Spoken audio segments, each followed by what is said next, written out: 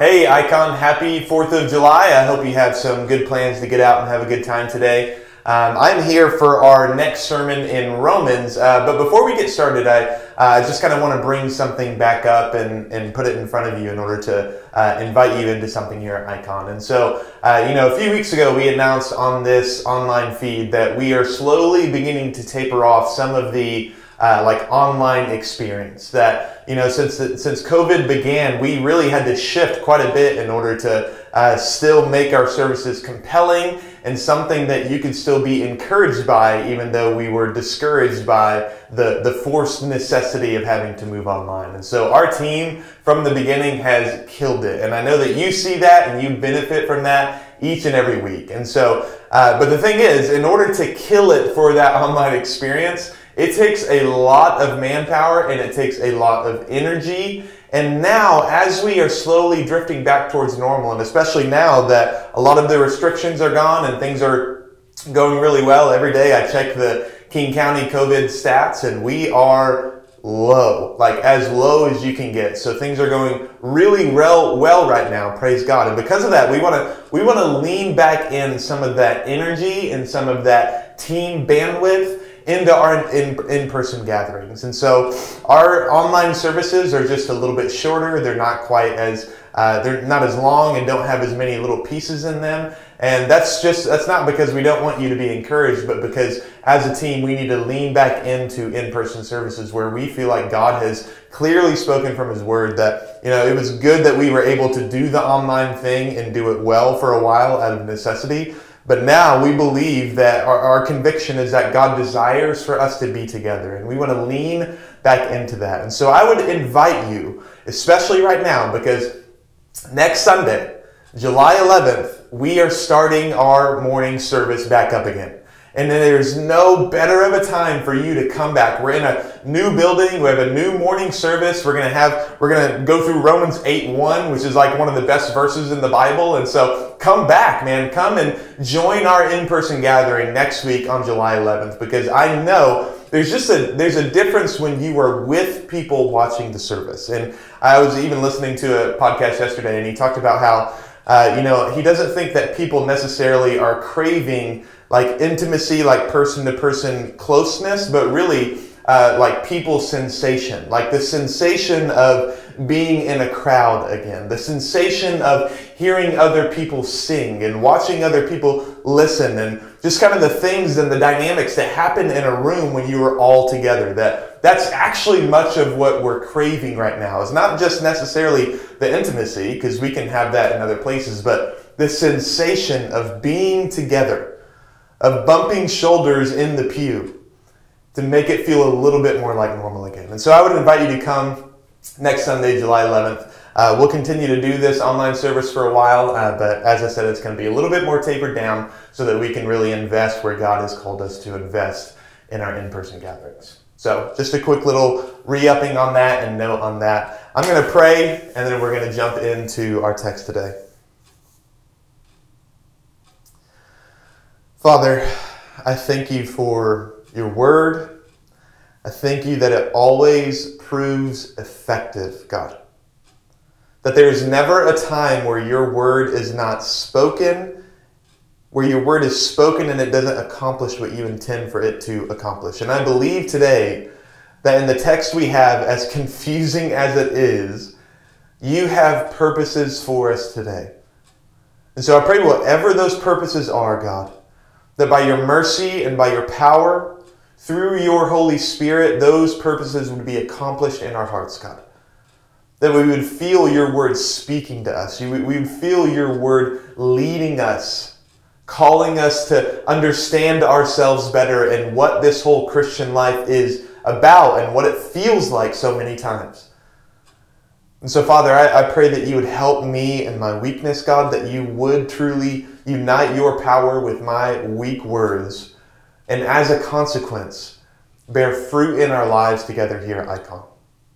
Father, we love you and we entrust this time to you. We want to meet with you. We want to hear from you.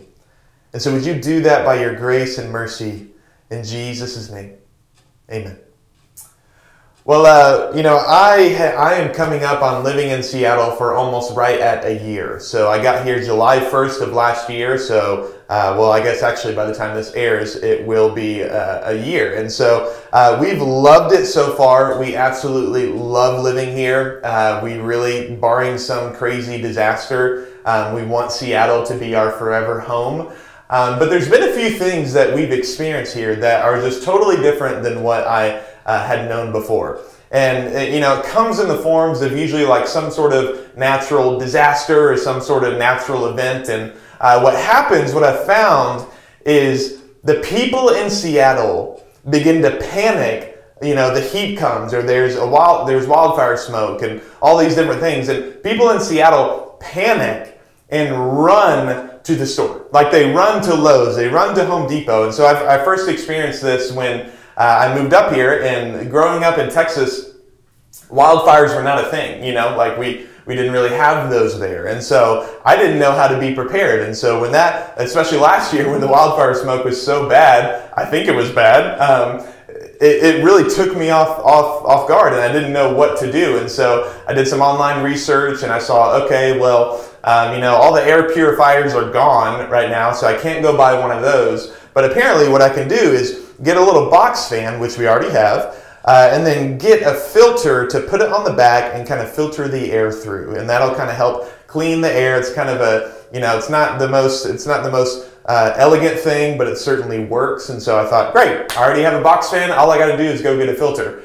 And so I go to Lowe's and I go to Home Depot, and I am searching desperately for the good stuff, right? Like the MERS 13 filter. I'm sure you know what that is.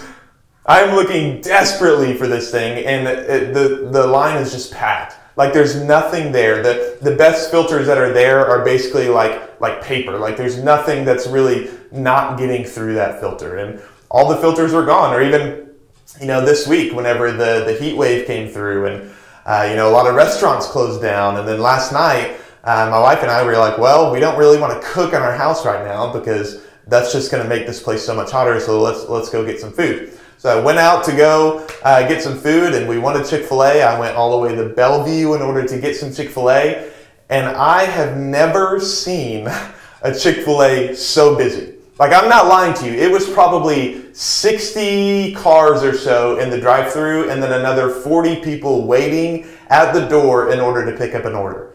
Like, apparently there was an outage up in Issaquah, and so when there's an outage, you just go further west, I guess, and go to Chick-fil-A, and they were absolutely packed. And there wasn't like a panic there, but there was some edginess to it. There was like, why is my order taking an hour long? And so there's just these things that happen in Seattle that I think people really get up in a panic, and you got to run to the store in order to get the filter. You got to run to the store in order to get the air conditioning unit. And it's really, really strange. And we get surprised by some of these events, and they just kind of throw us into a panic. And I think that's a little bit like what we are when we are confronted by our own sin. I think in a lot of us, there is a certain panic, or there is a certain surprise about the sin that still exists in our lives. You see, we're just kind of going about our lives, and we're living, and we're having family, and we're going to work, and then something happens, we're tempted by something, and we give into it, or we're caught in these habits and ruts of sin. And I there's this sense of confusion of, why is this still a part of me? Why am I still doing this? Why is this still such a temptation for me? I don't understand myself. And we get up in a panic, and we get surprised by our sin, and then we start running. We either just shut it down completely and just run headlong into sin, or we just try to clean ourselves up, and we gotta get back to what we were doing. We gotta set in the disciplines, like all the good stuff, but we're reacting to it because we were surprised by the sin that is still in our lives. And today, in Romans 7, Paul is going to give us a very confusing passage, but also one of the most relatable passages in the entire Bible. There is some vulnerability that Paul is going to lean into here that I think will help us in that sense of shock around our sin. That I don't know why I'm still doing this. I don't know why I can't get out of this. I don't know why I thought I was free from this, and then all of a sudden it shows back up in my life. That sense of confusion and that sense of surprise, Paul is going to help us in that today. So throughout our series so far, we've seen how the Christian identity changes the way that we relate to sin and that we relate to the law. That when we become a believer in Jesus Christ, the truest thing about us becomes centered around who He is and what He has done. And what He has done is set us free from sin. That we're no longer enslaved to sin. We're no longer subject to every whim of its desires. But we are now free and we can live dead to sin and alive to God, like Paul says in Romans 6. And then not only that, but we're released from the law. That this barrier, this thing that weighed on us as a burden that we could never fulfill, we've been released from that in Jesus Christ. This thing that used to prompt sin in us, that used to bring sin out of us, both identify sin and then exacerbate sin, we're now free from it. And then last week, as Justin explored, we saw how the law in itself is not evil. The reason it's good news that you are released from the law is not because the law is evil, but because you are. Because you are evil. Because you take the law of God in your flesh and use it as ammunition in your continued campaign of rebellion. That you are looking, not only does the law tell you what sin is, but also it ratchets up your flesh in order to say, great, now I know exactly what to do in order to further rebel against God. And we don't say it that way, but that's what's going on. The Bible is identifying for us, putting us on display. Here's how evil our hearts are. And so today, Paul is going to have some unique, on the heels of that, talking about how our sin takes the law, and although the law is good, our sin is so evil, it uses it for its own rebellious ends. Paul is now going to enter into somewhat of a vulnerable experience of how his relationship between sin and this thing called the Christian life has been so far. He's going to show us a lot of the confusion that we tend to have is common, is normal. The Apostle Paul himself had it. This sense of, I don't know why I'm doing what I'm doing. I'm getting ahead of myself. But I want you to see today, the title of today's message is Released from the Back and Forth. This inconsistency of doing well and then really not doing well. Doing well and really not doing well. Wanting to do this, but always doing this. That we have some release from that. Not necessarily from the experience of that, but at least from its confusion. And so let's jump in. Romans 7, starting in verse 13. Did that which is good then bring death to me? By no means. It was sin producing death in me through what is good, in order that sin might be shown to be sin, and through the commandment might become sinful beyond measure. For we know that the law is spiritual, but I am of the flesh, sold under sin. You see, Paul is revisiting some of what he's already explored here. That the law of God is good. The law of God did not bring death to you alone, but we have brought our own death by taking the law of God and using it for our own sinful purposes. And look how Paul describes that experience. In order that sin might be shown to be sin, and through the commandment might become sinful beyond measure. So the law of God comes into our lives, comes into the world, and doesn't just identify for us what sin is, but exacerbates what we want in our rebellion. So we know how to rebel against God. And because of that, our sin is ratcheted up in its seriousness. That we're no longer ignorant. We're no longer just doing things and, I didn't know that was wrong. But we know exactly what's wrong, and we know exactly what we are doing in order to rebel against God. And that ratchets up our guilt. And I want us to feel that today. That sin and law, all of these things are kind of buzzwords in the Christian faith, in the Christian community. But they are deadly serious. That we've got to understand that word, sinful beyond measure. Man, do you think you're a good person? Our world tells us again and again and again, and even some Christian communities say this, that we are naturally good. That given the right circumstance, given the right environment, we will tend toward righteousness. We will trend toward what is good and right. The Bible says no.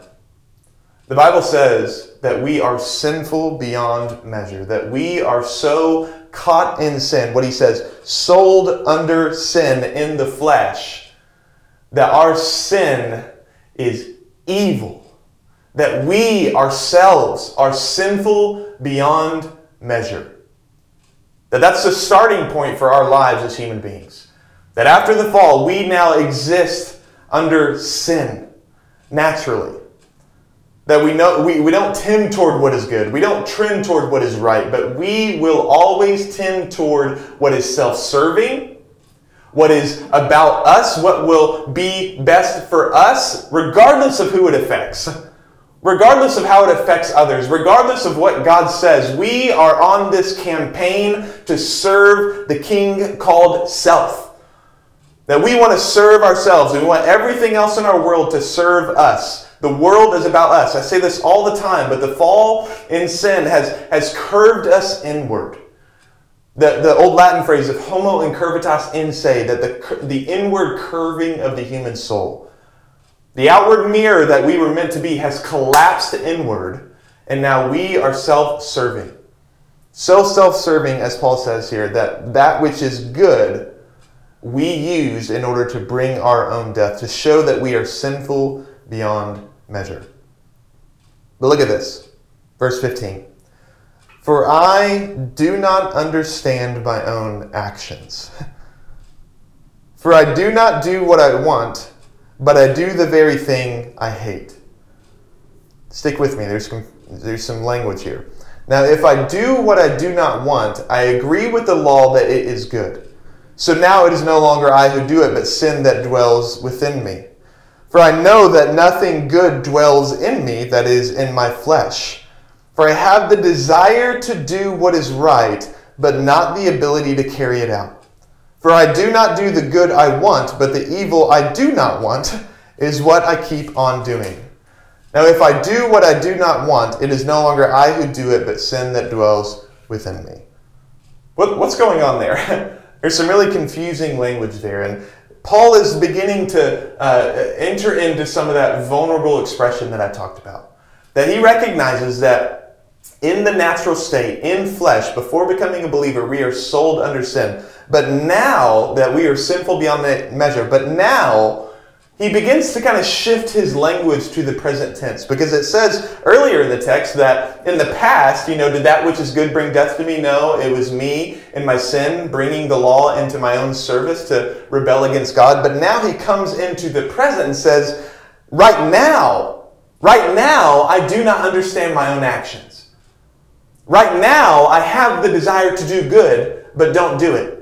Right now, there is this evil in me that I don't want to do, but I keep on doing. And it's important to see the present tense here. Because there's a lot of debate around this section in Romans 7 around what is Paul talking about here? Like, is this Paul before he was a believer? Or is this Paul now that he is a believer? And this is extremely important because whichever of those two we land on is going to define how we think about the Christian life and the Christian experience towards sin. And friends, I just want to tell you that it's my conviction, and a lot of scholars and theologians land on different sides of the fence, but it's my conviction that what Paul's doing here is describing his experience as a Christian. That this is not Paul before he became a Christian. This is not him describing a past experience, but this is actually the present tense. And how do we know that? Because he talks about the good that I want to do, the good that I want.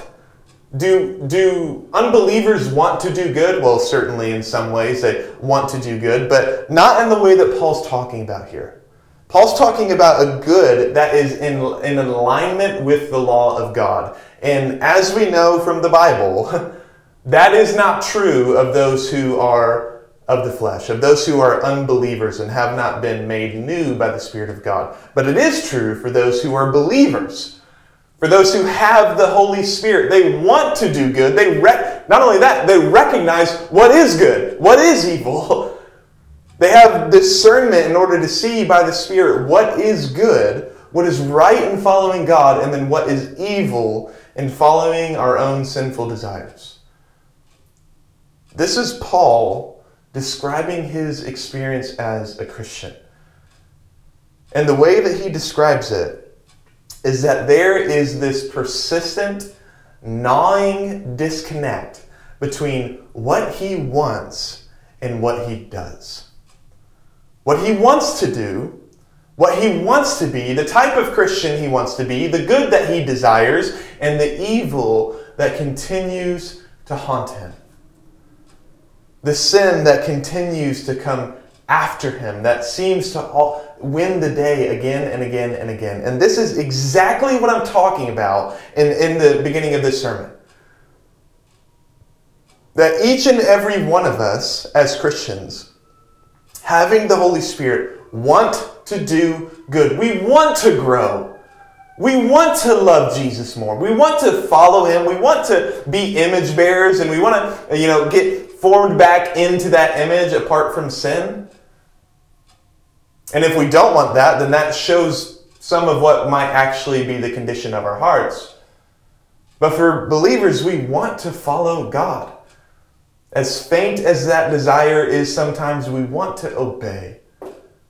But there is a disconnect and sometimes what seems like a chasm between what we want and what we do.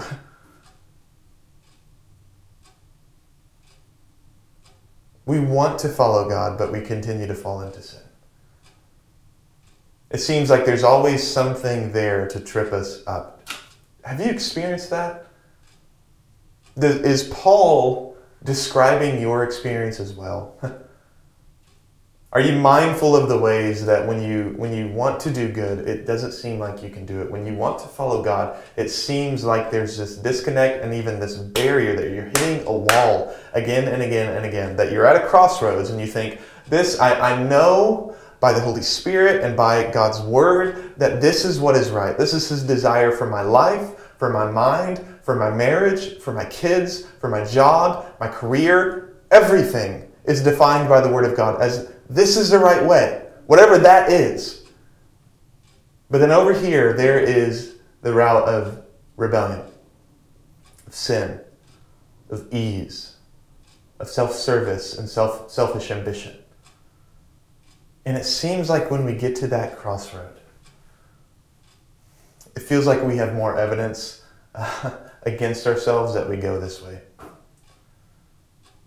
And we are, what Paul says here, confused. I do not understand my own actions. I don't understand why I can't get it right. And he begins to describe some of his understanding. So he describes some of his confusion around this reality, but then as he zeroes in on this and he explains himself a little bit more, starting in verse 21, he begins to give some clarity to it. And this is where I really want to spend a good chunk of time. So I find it to be a law that when I want to do right, evil lies close at hand.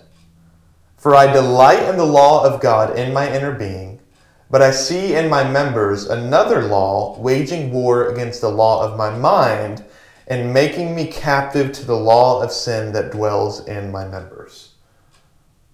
And so this is where Paul begins to almost provide at least as much clarity as he can to the confusing experience of the Christian life, wanting to do right but seeming to always do evil. And the clarity that he brings is in this verse right here. So I find it to be a law that when I want to do right, evil lies close at hand. So he brings up that language of law again. And when he's talking about law in this context, he's not using it in the same way that he was when he was talking about the law of God, that there's these rules. But really more so, he's talking about there's this principle that he's discovered in the Christian life. This principle that he's discovered as he's moved forward as a Christian. And what is that principle? That at the very time that he wants to do right, evil lies close at hand. For I delight in the law of God in my inner being.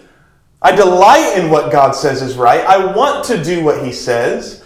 I see that his way is right. I see that his way actually leads towards shalom, that God knows better than me, that God probably understands a little bit of what life is supposed to look like, and so his way is probably the way of flourishing. I delight in that in my inner being. But I see in my members another law, another principle waging war against the principle of my mind that delights in the law of God, making me captive to the law of sin that dwells in my members. What Paul's describing here is what theologians call indwelling sin. Indwelling sin. You see, before we become a Christian, we are totally captive to sin. We've already explored that in Romans quite a bit. But then as we put our faith in Jesus, we now are made new by the Holy Spirit, and our lifelong trajectory is now bent toward God rather than away from him. But that lifelong trajectory is exactly that, lifelong.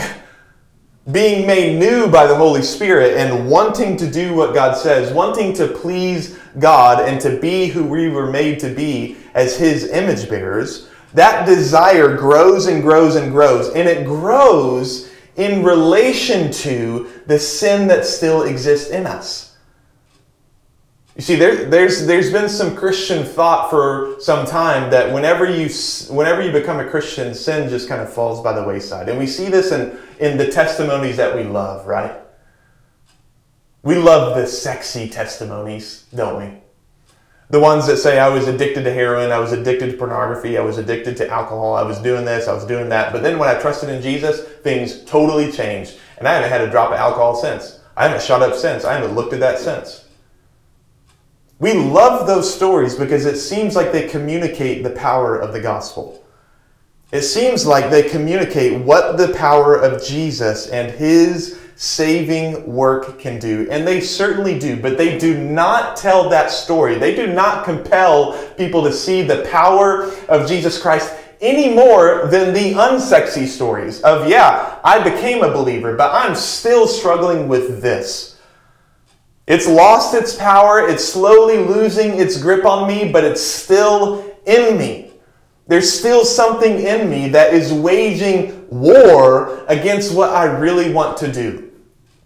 And that is what is called indwelling sin. When you become a believer, sin does not fall by the wayside. Your relationship changes toward it, but sin does not disappear.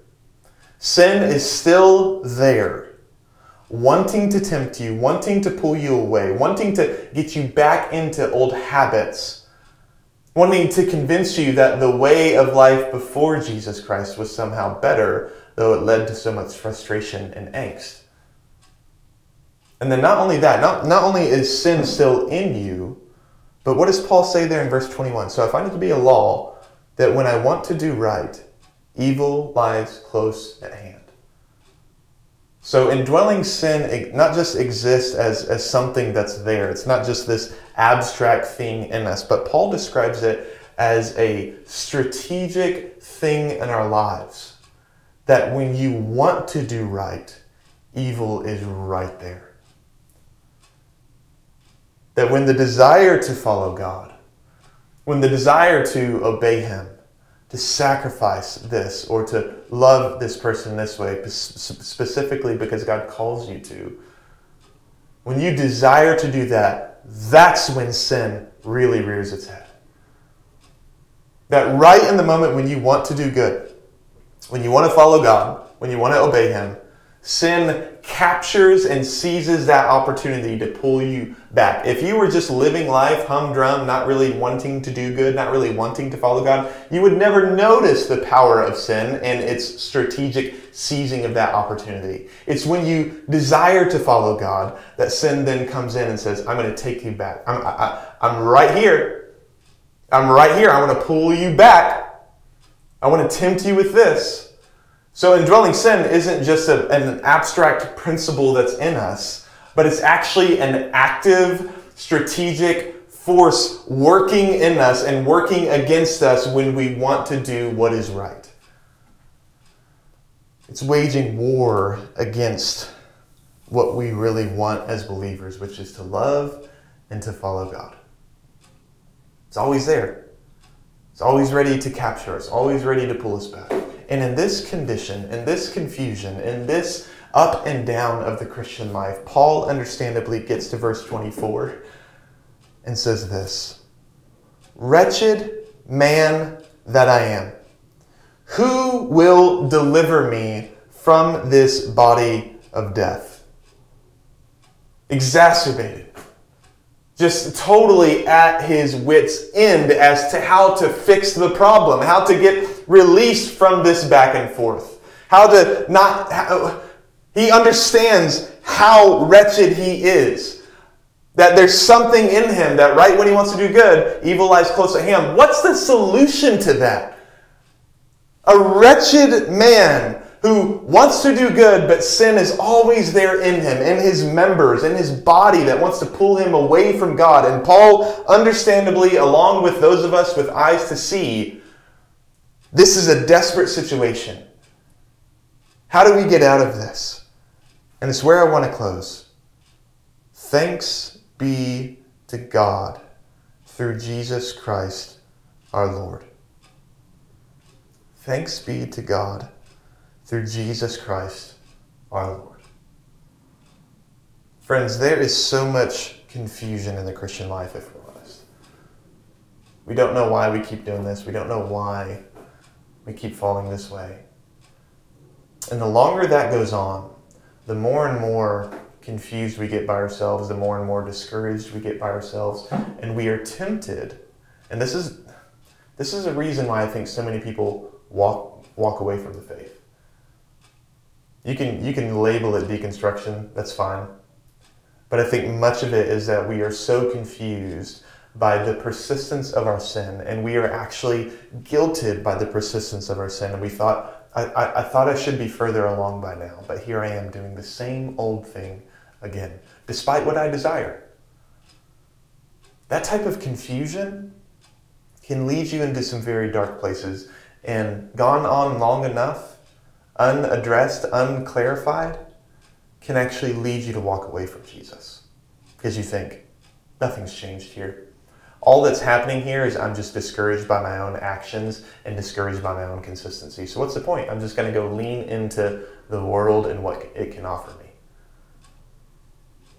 But another way to treat that desperation, the Christian way of treating that desperation, is what Paul says here, is to recognize how wretched we are. Yeah, of course, this confusion, it's terrible. The experience of the back and forth, of the inconsistency, is terrible. It's discouraging. It weighs us down. Yeah, feel that. But then with the same power and with the same depth and breadth of the sense of your sin, with that same breadth and depth, feel what Paul says in verse 25. Thanks be to God through Jesus Christ our Lord. That there is deliverance from this. Not necessarily from the experience of it, because we're still going to continue to struggle with sin, but at least from that sense of desperation, that sense of confusion. Why am I still doing this? Well, you can be released from that because you know why you're still doing it with indwelling sin, and you don't have to be weighed down as if you are the black sheep in Jesus' fold. Jesus came to save sinners, and He saw us here, and He sees us here, even still in this experience, and still delivers us. There's still freedom. There's still release. The way out of this discouraging back and forth, this discouraging and confusing sense of why we can't get our stuff together is Jesus Christ, our Lord. Providing not just clarity as to why we still struggle with sin, but relief and peace and the grace that continues. And the grace that continues to wash us and cleanse us. And the grace that still shows up every time when we walk away. And the grace that doesn't wait for us to get out of this back and forth, doesn't wait for us to be more consistent. The grace that washes us, that Jesus Christ our Lord knows exactly who we are and knew exactly what he was getting into when he died. He's not surprised by your sin like you are.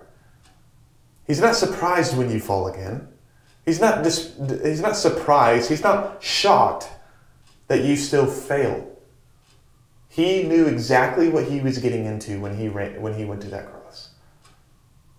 He saw you in your struggle, in your back and forth. He saw that with eyes wide open and still went to the cross. That can give us relief. Even if it's not release from the experience, because God wants to teach us some things in that back and forth, it's at least relief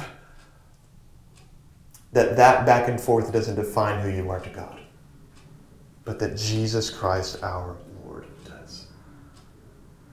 And so, are you surprised by your sin? Jesus isn't. And it doesn't, as much as your sin makes you, and the confusion of your sin makes you want to draw back, makes you want to faint away out of discouragement, your experience with sin, your struggle with sin actually moves the heart of Jesus towards you, friends. To love you, to give you grace, and to get down and just say, let's get back up again. Let's keep walking. That's what the grace of Jesus can do. That in this experience of wanting to do good but never doing it, not wanting to do evil but seeming like you're always doing it, grace picks you back up and gives you relief to keep going, to keep walking. And next week we're going to explore some of the foundational, objective, glorious pieces of that salvation. That even in this, there's no condemnation. But for today, just get back up. Where you are in the back and forth, where you are wanting to do good but always doing evil, would you just get back up? Would you just see that Jesus loves you all the same? His grace is not moving away from you but towards you in that experience? And that though you are surprised by your sin, surprised at how long this thing has gone on, Jesus is not. And he's not going to. He's not going to get surprised by your sin, so he's never going to leave you even in your failure. Let's pray. Father God, I thank you for the relief that we have in this exhausting struggle with sin. There is the desire in our hearts to do good. We want to follow you. We want to love you. We want to grow as Christians. We see your beauty. We see your grace. We see your love. We see your worth and value. And we want to live lives that match up with that worth. And yet here we are still, God. Running back to old ways, old habits. And God, I just pray for my friends here that when that happens, when there's a chasm between desire and action, God, I pray that your grace would pick them back up again.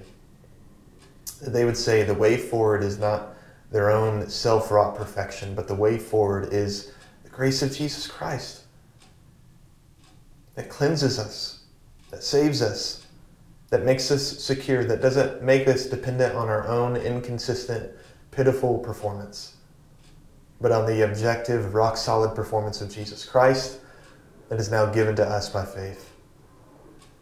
God, would you pick us back up? Would you, grace, help us to keep going, even in the confusion, even in that chasm between desire and action? Would your grace compel us forward? In Jesus' name, amen.